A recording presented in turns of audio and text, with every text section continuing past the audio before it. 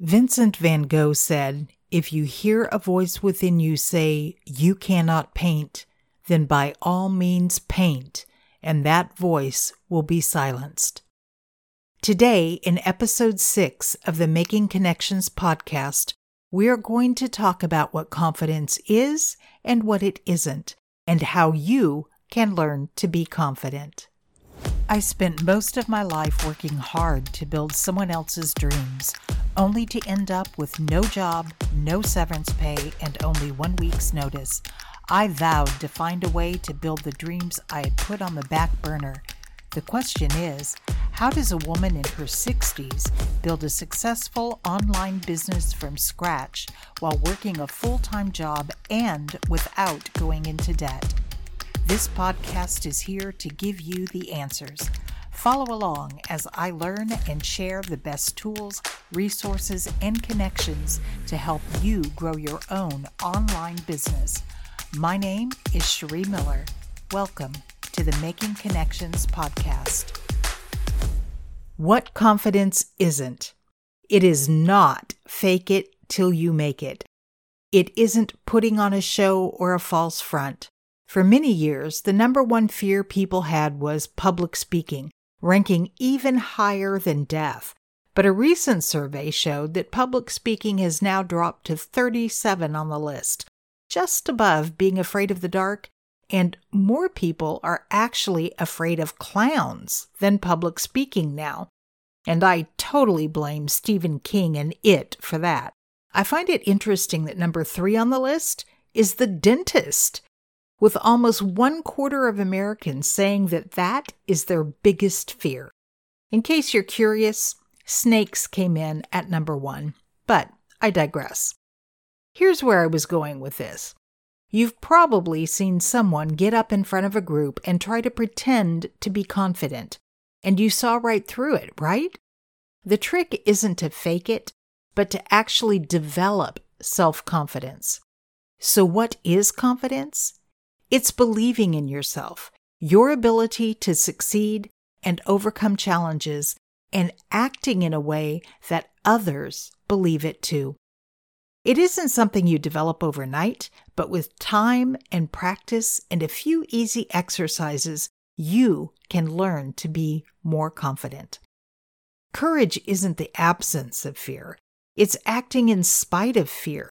Franklin Roosevelt said it was understanding that there's something else more important than that fear. Nelson Mandela said it's the triumph over fear, and that the brave person isn't one who just doesn't feel fear, but one who conquers that fear. So, let's work on conquering our fears today. Are you ready? I think it's important to understand what you're afraid of. Are you afraid of failure, judgment, being wrong, lack of knowledge or skill? One of the first truths you need to realize, as Susie Kasem said, doubt kills more dreams than failure ever will. Jim Rohn used to ask people at his seminars how many times on average a person will try something before they give up. And most people would guess pretty low, like 1 to 3 times, but the truth is, most people give up without even trying something once. They don't think they'll succeed, so they don't even try. Well, here is an undeniable fact. A horse can't win the race if it never leaves the starting gate. Another fact is, and I know I've mentioned this before, but it's worth repeating, we usually learn more from our failures and mistakes than we do from our successes. Now, you can also learn from the failure of others, which I highly recommend because it's a lot quicker and less painful. But don't be afraid to fall. Babies do it all the time while they're learning to walk. Then they get up and they try again. It's the way we learn, whether we're 10 months old, 10 years old, or 5 times 10 years old. So don't be afraid to fail, and for heaven's sake, don't be afraid to be wrong. As Peter McIntyre said, confidence comes not from always being right, but from not fearing to be wrong. But I promised you some exercises, didn't I? The first thing to do if you want to be confident is to take a look at your posture. You want to develop a power stance, So stand up, stand tall, pull your shoulders back. Put your hands on your hips and spread your feet into a wide stance. You want to take up some physical real estate with your body. If you're in a meeting or on a panel and you can't stand up, you can still hulk up and take as much space as possible. Cross your ankle over your leg, well, maybe not if you're wearing a dress, and then spread your elbows out, maybe even with your hands behind your head. And when you speak, speak from your diaphragm. Not sure how to do that? Take in a deep breath without moving your chest and instead breathe into your belly and feel it expand. Then, when you speak, push the air out from your belly. This is how you project your voice. This is how you project power. The way you hold your body has a direct effect on the amount of power you project and how powerfully you act. And don't forget to smile. There's great power in a smile. You might not think that's true, but there's more strength in a quiet smile than there is in a loud, stern outburst. Remember the old saying, smile. It makes people wonder what you're up to. Not only will a smile put the people around you at ease, but it will also increase your level of confidence by releasing those happy hormones into your bloodstream. If you need that extra boost of confidence before you go on stage or into a meeting, try listening to a powerful, upbeat song. If you can blast it in your car and sing along on your way to the event, even better. But at the very least, put in some earbuds and listen to a high-energy song for an extra boost. You've heard how powerful Facebook Live is, but do you lack the confidence to actually go live? This is the best way to boost your connections and your sales. Make the most out of Facebook Live while it's still fresh, new, and exciting.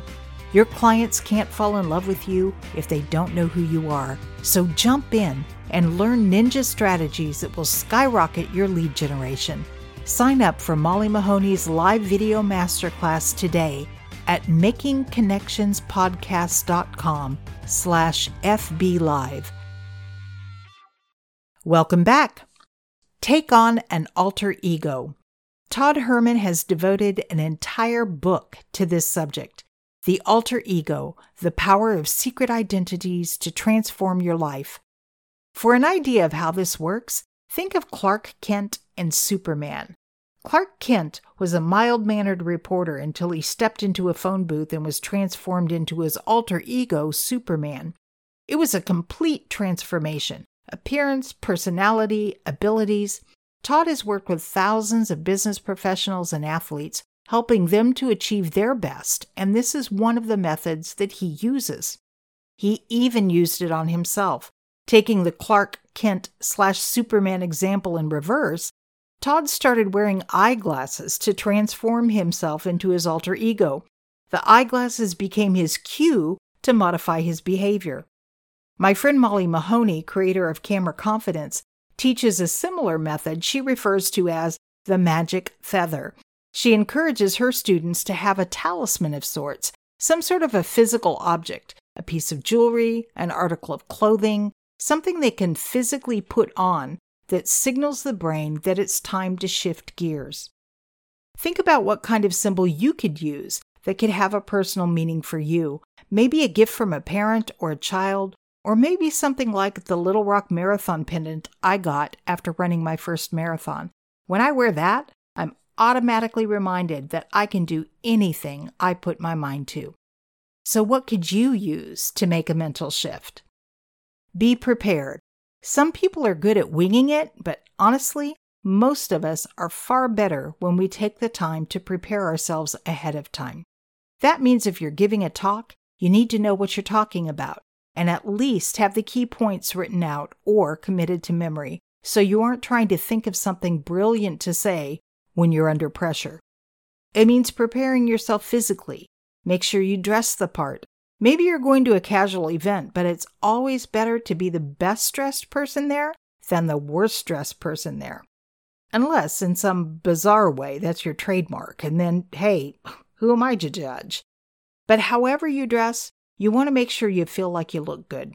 And it might not be a bad idea to have someone you trust give you their opinion as well. Let's face it, some of us aren't exactly fashionistas.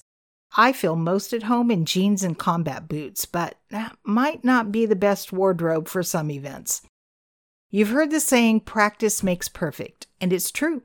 So practice whatever it is that you need to do, even if you're just getting ready for a big date. And you don't have to just practice physically. As I discuss in episode 2, what is neuroplasticity and why is it important? Visualization is incredibly powerful, and your mind can't tell the difference between imagination and an actual event. One is just as effective as the other in creating new neural pathways in the brain.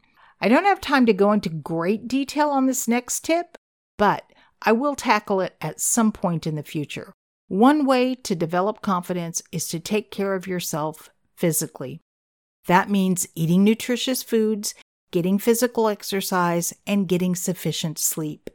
You just can't expect your body or your brain to be firing on all cylinders if you aren't taking proper care of yourself.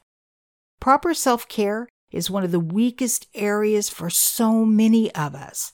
I will devote an entire future episode to this subject, but for now, just realize that to be your best and most confident, you need to take care of your physical being with proper food, exercise, and rest. And plan to fail at something every day. Yes, you heard me right.